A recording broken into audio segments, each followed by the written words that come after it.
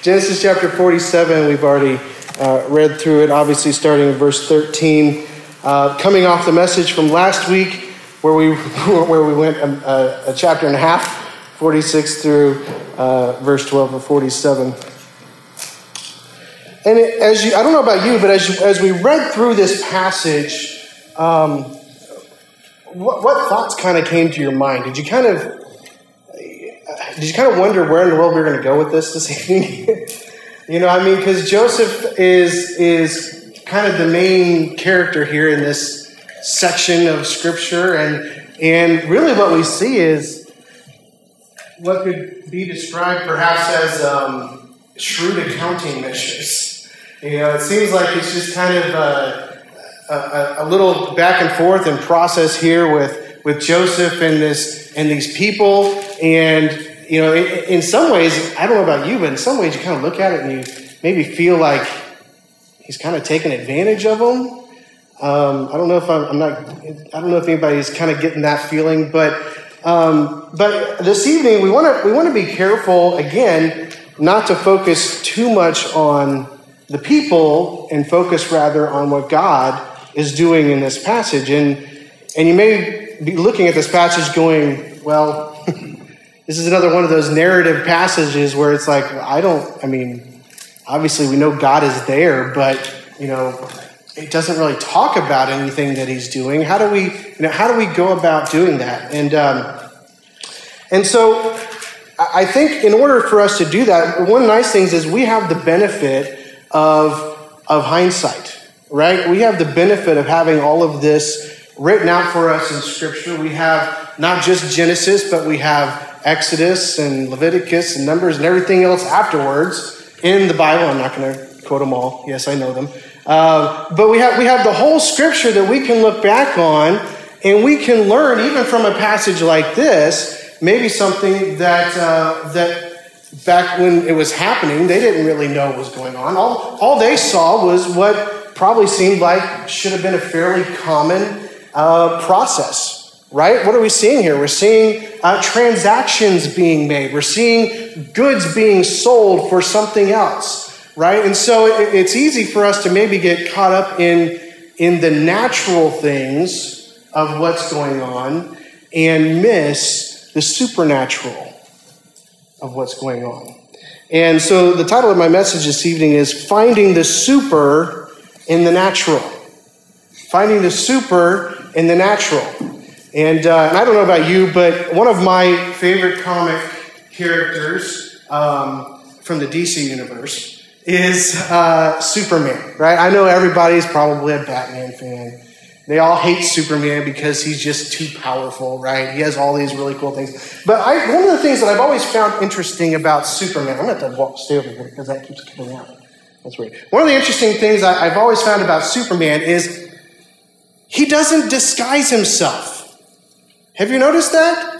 You've got all these other characters, they're all wearing a mask of some sort. Now, usually, I don't know about you, but growing up, I used to look at those masks and think, really?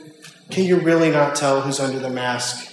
Really? But, over the last, 6-8 months, I think we've realized, no, you can't. You can't tell who's under that mask, right? So masks are pretty effective. Apparently for superheroes, but here you have Superman, right? And he's maskless, he's just this bold-faced person, right? And he's doing all of his things, and everybody can see his face, and that is just who he is. But the person wearing the mask is his alter ego, which is Clark Kent. All right, see, I knew, yeah, you know what I'm talking about. But really, let me ask you this. Do you know who I am? How about that? Yeah? I don't know about you, but this is not much of a mask. And the thing that's really, kind of thrown me off about Superman is how in the world do people not know that Clark Kent is Superman? It's not like we're going to lose something here in a second.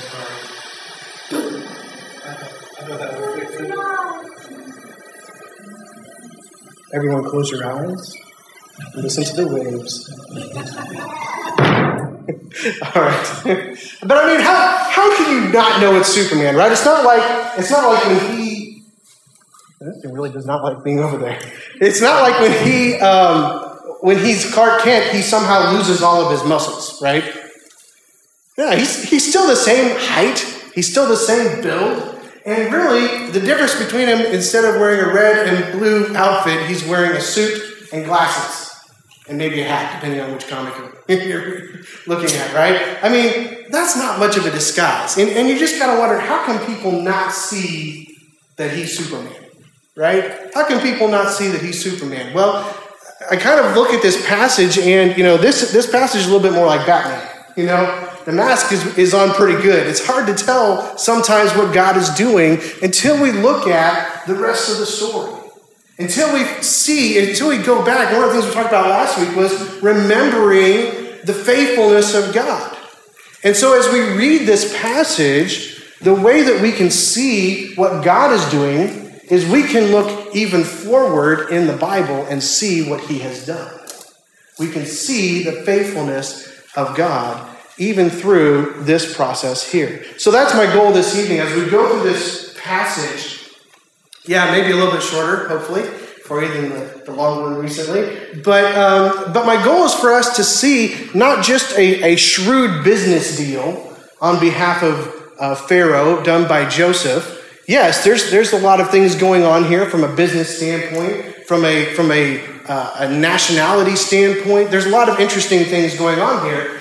But there's more going on than meets the eye, right? There's somebody who's working through all of these interactions here to perform his perfect will, and that is God.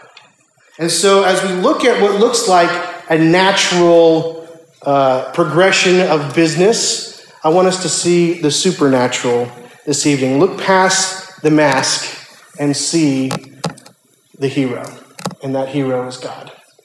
So as we look at this passage this evening, we see several circumstances, and then we see human responses. But all those circumstances and responses really are God's way of working out his sovereign plan. In fact, that's the big idea this evening. The big idea is God often uses natural circumstances and human responses to bring about his sovereign plan. God often uses natural circumstances and human responses to bring about his sovereign plan. Now, obviously, we have a very big circumstance, right? What's the circumstance that we find ourselves in almost virtually globally at this point? Famine, right? There's famine going on. In fact, it specifically mentions famine in the land of Egypt and famine in the land of Canaan.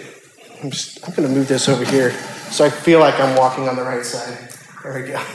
So we've got famine pretty much in most of the known world from what we can tell. This famine is all over the place. And it's expressly mentioned in Canaan and mentioned in Egypt. And so we have famine. That's a circumstance. Now, this was not a common circumstance necessarily, right? God brought this on specifically. He did this. In fact, he promised that it was going to happen. He gave 7 years of preparation time, and there were 7 years of famine. And this was a terrible famine. Probably the worst famine the world had ever seen. I mean, this was a famine that was driving people from the far reaches into Egypt, the only place that had any forewarning that this was going to happen, who was able to prepare through Joseph and the plan that God gave him to institute. And so everybody is coming to this land. And even though this is not a natural circumstance, this is one that God brought, it is a circumstance that we find ourselves in.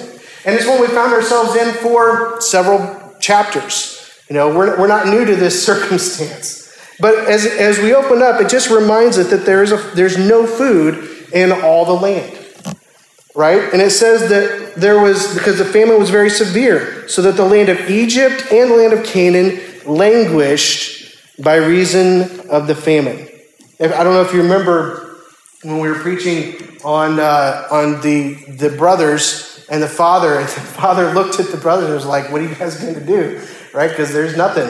You need to do something. There was nothing. There was nothing anywhere. And it's interesting, there's not really a great consensus on how far into the famine we are when it comes to commentaries. I've read several different commentaries. There's not anything really clear, like how far in. Obviously, we're some ways in, because we know that at this point, Joseph's brothers have come down twice, right? Well, 3 times, actually. They came down the first time, and they left Simeon, they went back, and they came down the second time, and they started getting back, and then, they had little stuff with Benjamin, and then, of course, they come down the third time last week. We talked about them coming down and settling in the land of Goshen, and that takes time, right? So it's been probably, by my guesstimation, probably at least a year, maybe even 2 years in. And we've got all these people have been coming, and they've been buying the grain. The people of Egypt have been coming and buying the grain. And this was how Joseph had planned it out. He had all these stores that were ready. And so we have this global famine. And God had allowed Joseph to lead the response of saving for 7 years, and then to be able to sell those goods to the people. It's interesting, after this time, Egypt basically becomes the wealthiest, greatest nation in that world, right? And we're going to get to that a little bit later, but just store that in the back of your mind. So you've got all these people who are coming to Egypt buying food. And I think Joseph was probably fair, when he was selling food, but the entire world, roughly, is coming to Egypt and paying for the grain that they have. That's a lot of money. And so we come to the next circumstance that we see here. It says, verse 14, that he gathered up all the money that was found in the land of Egypt and in the land of Canaan in exchange for the grain that they bought. And Joseph brought the money into Pharaoh's house. So I think one of the things that we want to make sure we understand is Joseph is not just being this greedy guy, right? He's not storing up money for himself, right? He's not Zacchaeus, right? You guys remember the story of Zacchaeus. He was somebody who would steal. He was collecting taxes that were owed, and he would add to that and collect extra taxes for himself. It was just kind of common practice. This is not what Joseph's doing. He's not doing anything to benefit himself. He's doing what Pharaoh has commanded him to do. And he's doing everything that he's doing on behalf of not himself, but on behalf of his employer, Pharaoh. Yes, he is very powerful. He's second in command. He's been able to bring his family into the land of Goshen. And from what we can tell in this passage, everything that goes on in this passage doesn't seem to affect the Israelites at all. Did you notice that? There's no mention of the Israelites being a part of these transactions. Well, and the reason why I don't think they were is because what happened right before this? You remember right before this in verse 12 it said, "And Joseph provided his father, his brothers, and all his father's household with food according to the number of their dependents." So Joseph was taking care of his family. They were separated, they were protected in the land of Goshen, and he was taking care of them. He was providing the needs that they had. But everybody else had to pay, right? That's kind of a good gig if you're an Israelite.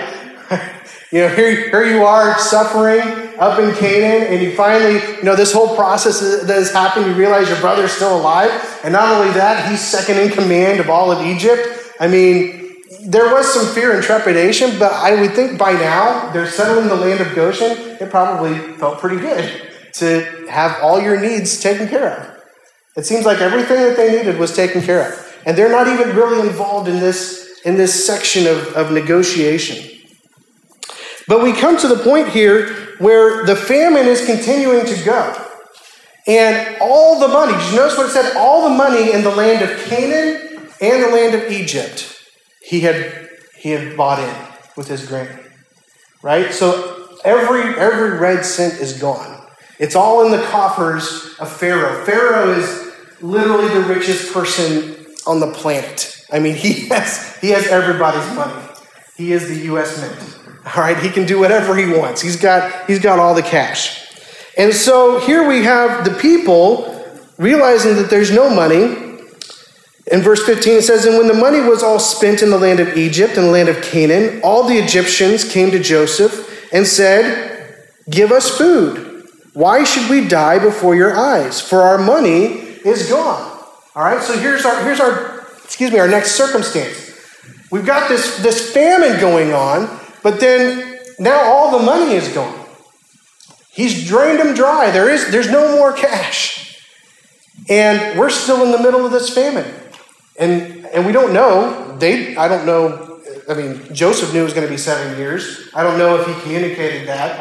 I would think that he did. But the Bible doesn't tell us. But we don't know. Obviously, we're dealing with at least 2 years of time in this span as we read through this passage. So there's at least 2 years, maybe 3 or 4 years. So maybe we're 3 years in. I don't know. But we know that there's no more food.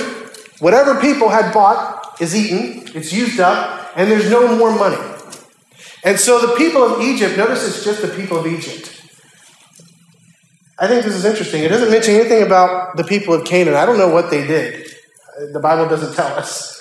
Obviously, they were still there when the Israelites came out of Egypt 400 years later. I don't know how they survived, but God allowed them to survive somehow.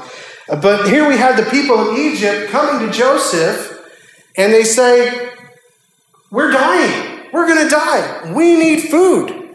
And they're almost like looking at him like, "Really? You're going to let us die?" I mean, that's kind of the attitude that they have before him. Give us food because we're going to die. You're going to let us die right here in front of you? And because we don't have any cash. You took all of our money. And we need food. And so what does Joseph say? What? He said, "Okay, here's what we're going to do. Sell me your livestock for the grain." Sell me your livestock for the grain. And so they do. Right? They start selling off all their herds, not to Joseph, but to whom? To Pharaoh. Right? So they start selling off all these livestock to Pharaoh. And I don't know the value of these things, livestock versus grain. I would think livestock would be pretty valuable when it comes to grain. Maybe not at that point with a famine.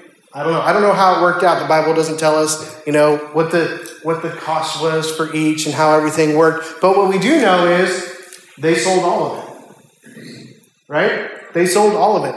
Every animal that was owned by people in Egypt was sold to Pharaoh through Joseph for food. Every single one of them. And so here we are. We have Pharaoh, who is now probably the richest man in the entire world. Now he has not only the cattle that he used to have, which we already know he had cattle, right? He had livestock before because he asked Joseph to put some of his brothers over keeping them, right, if they were good men. And so he had cattle before. He was probably wealthy before. But now he owns all the money and all the cattle. Those are two of the main things that you look at for wealth in the ancient world. All the money and all the cattle. And so here we have Joseph making this deal, and Pharaoh is really the recipient. It's not Joseph who's the recipient. Yes, he's able to protect his family, but Joseph's not the one getting rich off of all of this. He's not doing all these investments to make people's lives worse and just to make himself rich. That's not his attitude. He's just doing what is right for Pharaoh. And he's doing what's right for the people. And so he's taking in all these things. So almost everything in Egypt is now owned by Pharaoh. All the money, all the livestock.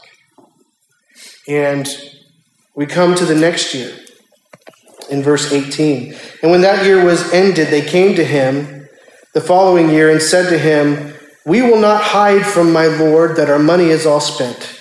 The herds of livestock are my lord's. There is nothing left in the sight of my lord but our bodies and our land." All right, so they come back with another sob story, right? They come back and they're like, "Look, here's the deal. This is just the truth, Joseph. We're not going to hide it from you. You have all the money, or Pharaoh's got all the money. Pharaoh's got all the cattle. There's nothing else that we have to barter with so that we can live." And they're at their deepest point of desperation. That's the circumstance that we find these people in. And to this point, Joseph has been kind of working, he's been working this process out, right? We see Joseph dealing with it with the famine by selling the food. We see Joseph dealing with the lack of money by selling it for livestock. But it's interesting, as you read this passage, if you read through it too quickly, you can really start to look down on Joseph for what's about to happen. Because it seems like Joseph is now going to enslave all of Egypt. Right? Joseph's going to enslave all of Egypt. And of course, we look at that and we think slaves, Egyptian slaves, we think of Israel in not too distant future. Right? That's kind of what we think of when we think of the slaves. And so we can kind of look at this transaction and really belittle Joseph. And really, it's not his fault. It's not his fault. He didn't do anything wrong. In fact, this next part wasn't even Joseph's idea. Did you catch that? This next transaction was not Joseph's idea. The first one was, "Give me your money, I'll sell you grain." The second one was, "Give me your livestock, I'll sell you grain." But what happened with this one? It says in verse 19, "Why should we die before your eyes, both we and our land?" Now this is the Egyptians still talking. "Buy us and our land for food, and we with our land will be servants to Pharaoh. And give us seed that we may live and not die, and the land may not be desolate." So they're coming to him, and all they have left is themselves. And it's not Joseph that says, "Well, I'll tell you what. If you serve me, if you give me your land and you become Pharaoh's servants, then I'll take care of you." It wasn't his idea. It was the people. They were so desperate for food that they were willing to become slaves. They were willing to become slaves just to live. And they didn't want just for their lives, but they didn't want the land to be desolate. Did you notice that? It said not just us, but also the land. Basically, they're saying, "Look, we will give everything to you if you will take care of us." And so Joseph responds in the affirmative. Right? He responds by doing what they ask. Verse 20. "So Joseph bought all the land of Egypt for Pharaoh, for all the Egyptians sold their fields because the famine was severe on them. The land became Pharaoh's. As for the people, he made servants of them from one end of Egypt to the other. Only the land of the priests he did not buy, for the priests had a fixed allowance from Pharaoh and lived on the allowance that Pharaoh gave them. Therefore they did not sell their land." So everybody in Egypt has basically given everything over to Pharaoh except the priests. Pharaoh now is literally the wealthiest man on the earth. He has all the money. He has hundreds and thousands of livestock. He has all the land of Egypt. He owns everything. and everyone there is in some form and fashion a servant. Now, there's some speculation as to kind of how this process, worked itself out. And I'm not going to go into a whole lot of detail trying to figure that out because, frankly, we don't know. We don't know. But he put them to work. He put them to work. Did you notice that? It says in verse 21, as for the people, he made servants of them from one end of Egypt to the other. The kind of another concept of how this is laid out is that he organized them into cities. That's another concept of this translation. And the idea is that he put them to work. He had them doing things. Now, was it necessarily, it wasn't sitting in Pharaoh's, palace fanning him necessarily. That's kind of what I think of when I think of a servant, right? Especially in Egypt, kind of think of somebody standing there with one of those big palms, just that's all you do all day is fan the Pharaoh. Obviously, you can't have that many fans, really. So they weren't all just sitting there fanning Pharaoh, but there was work that needed to still be done. And so he put them to work. He gave them what they needed, and he put them to work. Verse 23, and Joseph said to the people, behold, I have this day bought you and your land for Pharaoh.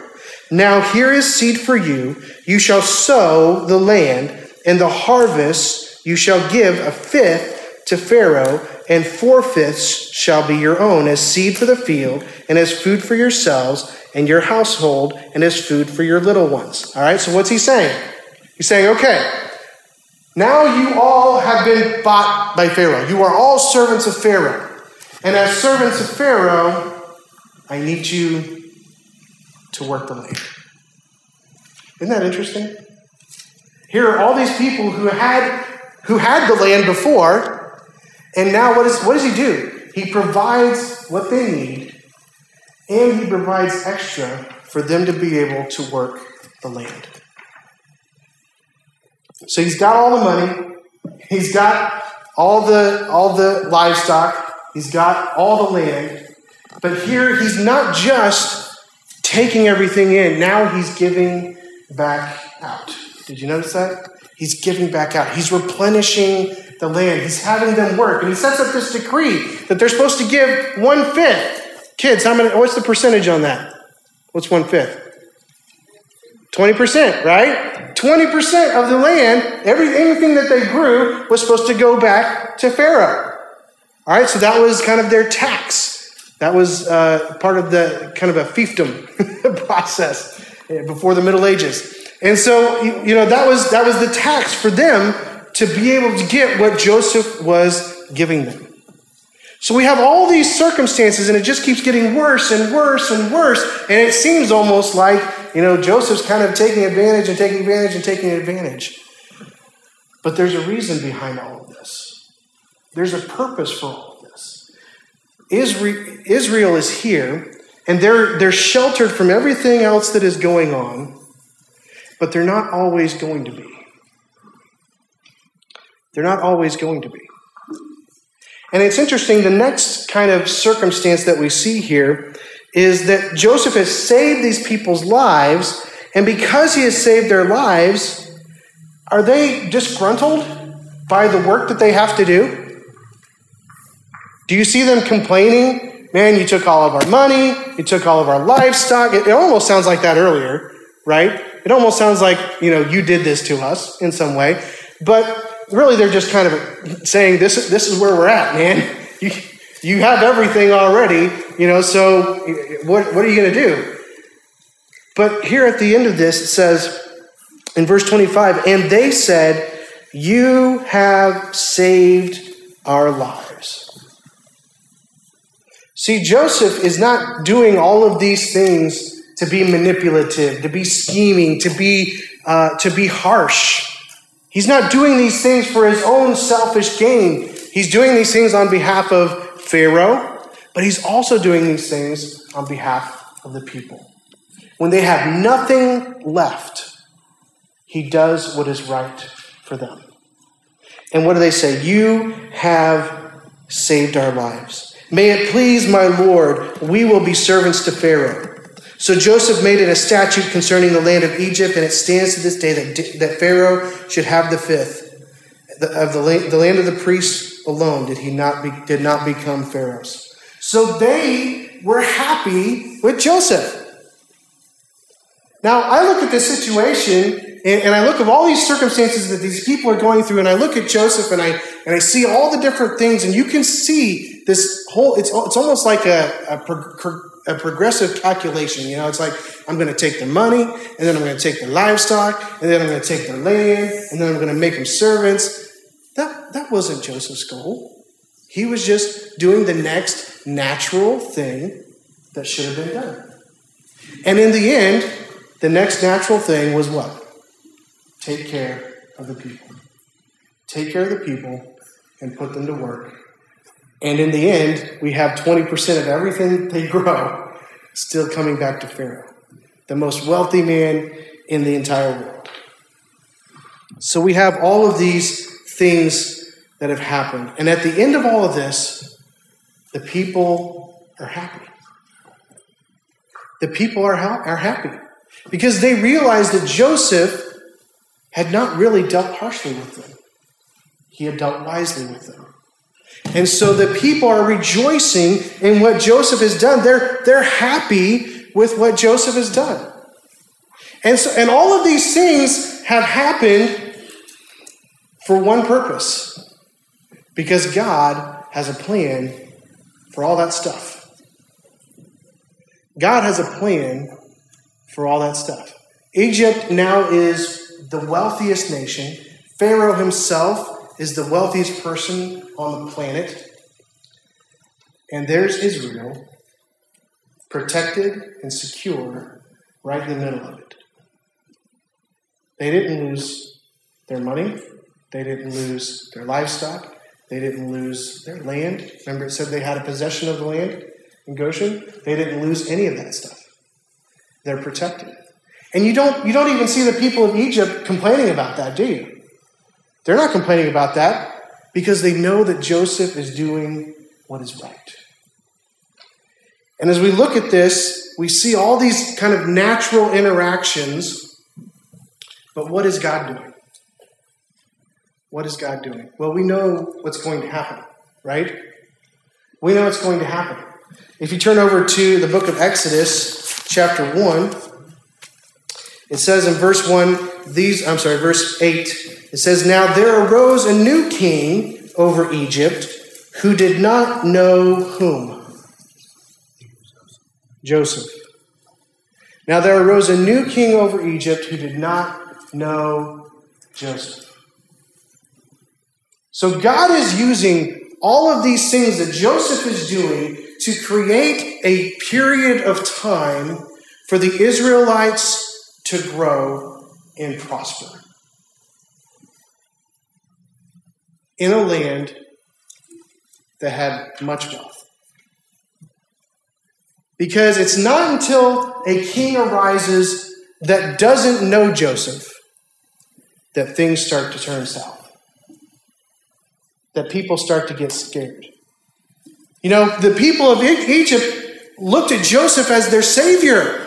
He's the one that rescued them. Even after they had to pay out all their money, even after they had to pay out all their livestock, even basically giving themselves as servants, he was still their savior. He rescued them. He kept them alive. He was a hero in Egypt until someone arose that didn't know him, that didn't remember him. And that's when things start to turn south for the children of Israel. But from the time of this passage in chapter 47 to that time in Exodus chapter 1, we've got decades of peace and prosperity for the people of Egypt. Decades. Probably, I would guesstimate about 60 years. We're not 100% sure, again, where we're at in the timeline. But my guess is probably around 60 years from this passage in chapter 47 till we get to Exodus chapter 1, or maybe even later. You know, it's not necessarily, it says that he didn't know him. So this could have been, decades even further in the future for this king to rise. Because when you have a hero like Joseph, you're probably going to remember him for a while. After all, he did make these statutes that, according to Moses, stood till the time that this was written. And so Joseph was a hero. But God is doing all these things. He's allowing all this stuff to happen in chapter 47 to set up what is going to happen in the book of Exodus. He's giving Israel time to grow and become large and to become wealthy. And what does it say in Exodus 1? It says that he didn't know Joseph, and he said to his people, "Behold, the people of Israel are too many and too mighty for us. Come, let us deal shrewdly with them, lest they multiply. And if war breaks out, they join our enemies and fight against us and escape from the land." He didn't know Joseph. He didn't remember Joseph. And all he saw were these Israelites in the land of Goshen who had multiplied.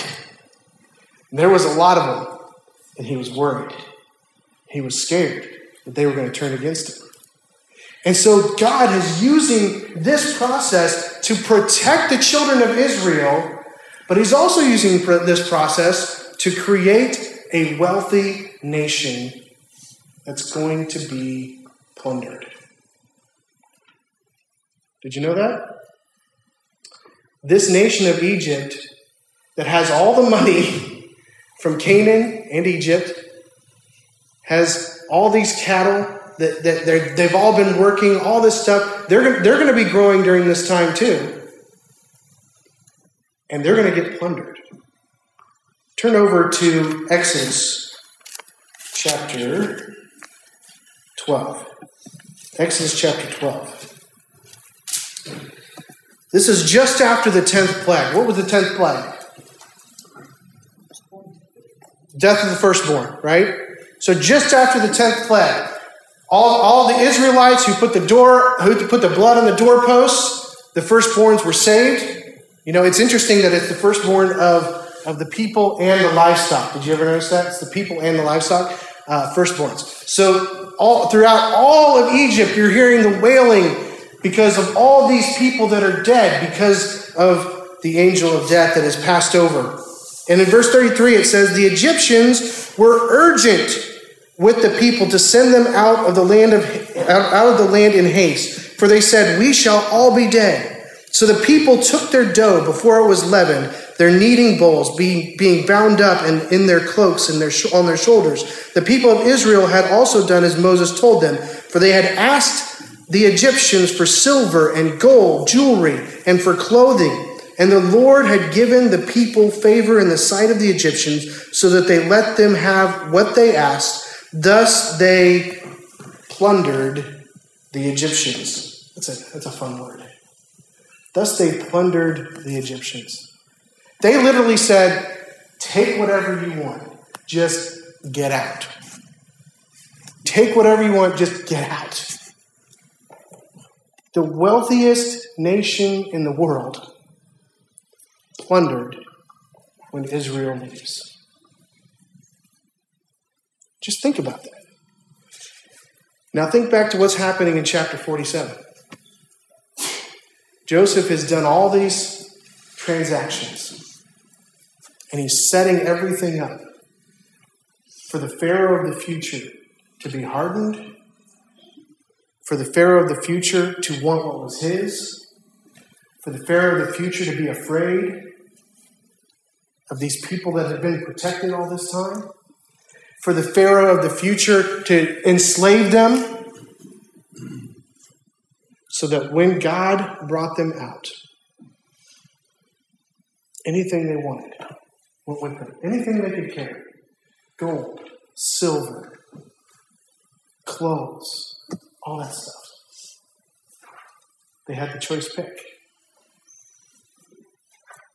You think maybe God knows what he's doing? You think maybe God has a plan? Even in these weird narratives that we just have, a bunch of transactions, God's still in control. God is the one giving Joseph the wisdom to make these transactions. God is the one setting all of these things in motion so that in the next 400 years, all of that becomes his chosen peoples. Isn't that amazing? That God would use this process of famine to create a wealthy nation for himself. Did you ever think about that? That's what he's doing. He's setting everything up for what's going to happen 400 years later. God's an amazing God. We end the passage here with this interaction between Joseph and his father, Jacob. Jacob's life is coming to an end soon. He's not going to die in this passage, but it's coming to an end soon. And he's worried that he's going to be dying here in Egypt and that he's going to be buried here in Egypt. And so he brings Joseph in, and we see a familiar process, do we not? Anybody remember where we've seen this interaction before? In Genesis. What? I can't hear you. I can't hear anybody. I just heard a mumble. So this is the servant. Remember Abraham's servant that he sent to go get Isaac, a wife? We have this weird interaction, right? Where he says, put your hand under my thigh, right? It's just kind of a weird thing. I don't know. It's odd. It's odd to me. Like, I don't want people touching me, right? So, I mean, I'll shake your hand, maybe give you a side hug or something like that. But, definitely don't put your hand under my thigh, okay? I don't care what you're swearing to me. It's just weird. It's just weird, okay? But in that time, in that culture, it was apparently a normal thing. This has at least been passed down. Abraham did it with his servant, and now here's Jacob saying to Joseph, I want you to swear. This is a solemn swear, right? And I want you to stick your hand under my thigh. I'm telling you, this is like the most solemn thing that you can do. Don't let me be buried here. Take my body and bury it back with my father's. Didn't God promise that was going to happen? Didn't God promise Jacob specifically that he would return to the land of Canaan? And so here we have just one more step in that progression. He's not quite there. We'll get to it. He's not dead yet, but he's almost there. If you look at the end, it says that he, I'm in the wrong place. So it says that he laid his head on his bed. Sorry. It says, then Israel bowed himself upon the head of his bed. So he's obviously almost there. We got blessings in the next passage. He's preparing for his death. He knows that it's coming. And he's concerned that the things are not going to work out the way that God promised they were going to work out. And so he makes Joseph swear that he's going to take him. And of course we know, if you've read ahead, that Joseph does it. He takes his father. Hopefully I'm not stepping on anybody's toes. He's going to be preaching. But he obeys. He does it. And what God has promised is fulfilled. God is continually working out his plan. And sometimes he uses the ordinary circumstances and the ordinary responses of human beings to carry out his plan. A lot of times when we think about God's plan, we think about these really great acts that people do, right? We think about Moses marching in Exodus, and we think of the 10 plagues, right? And we think that's God working out his plan, right? Or we think of God, sending Jonah to Nineveh. And of course, we got the whole incident with the fish and all that stuff, but he finally gets to Nineveh and they repent, right? And that's God's plan, right? We look at everything from Genesis to the New Testament and we can follow and see this traces of all these great things that God has done to bring about the exact moment in time when Christ should come. And we look at that and we say, wow. But even though God works in all those amazing ways, he's also working in the mundane, normal things of life. Amen. This was big to them, but I mean, really, we look at this passage, it's kind of a mundane, natural process of negotiation. There just isn't a whole lot that we would naturally benefit from this, and this was just this was a deeply spiritual passage, right? But God uses the mundane things of life to fulfill his plan. He uses the interactions that we have at work to fulfill his plan. He uses the interactions that we have in our families. He uses the interactions that we have with our neighbors. He uses the circumstances that are frustrating. Yes, he's using this pandemic for his plan. Amen. We don't know how. Joseph didn't know what he was doing to further what was going to happen 400 years from then. Well, 300 some. He didn't know what was going to happen. He was just doing what he knew he was supposed to do, and God used it for his glory. Do we think about that? It's easy for me, I should say. It's easy for me to look for the amazing things. I want to do a great thing for God. I want to do this awesome thing for God. I want to do something that people are going to look at and say, that's amazing. God is awesome. But you know what God wants? Faithfulness. Amen. He just wants us to do what we know we're supposed to do. To do what is right. That's all Joseph was doing. He's just doing what was right. He was doing what was right for Pharaoh. He was doing what was right for his family. He was doing what was right for the people of Egypt. And God used all those actions to fulfill his plan for the people of Israel. Amen. He protected them and let them grow, to bring them to a point where Joseph is no more remembered, that they become slaves, to bring them to the point where Moses has to come back and free them, obviously through God's power, to bring them to the point where everything that has been collected now gets to travel with the children of Israel to the land of Canaan. God is doing all these things. And guess where a lot of that stuff went? Anybody have an idea? There's a really expensive thing that's going to happen in the desert. Anybody know? What? Yeah, a couple expensive things, right? One of them is making a calf out of gold, but there's another one that's even more expensive. Anybody know? We're going to have to preach the Exodus apparently. What? The tabernacle. I challenge you to go read through Exodus. Read through the chapters on the tabernacle and all the different things that were built, all the different things that were overlaid with gold, all the different fabrics that they used. Oh, just read through that. Where do you think all that stuff came from? Egypt. Think God knows what he's doing here in Genesis chapter 47?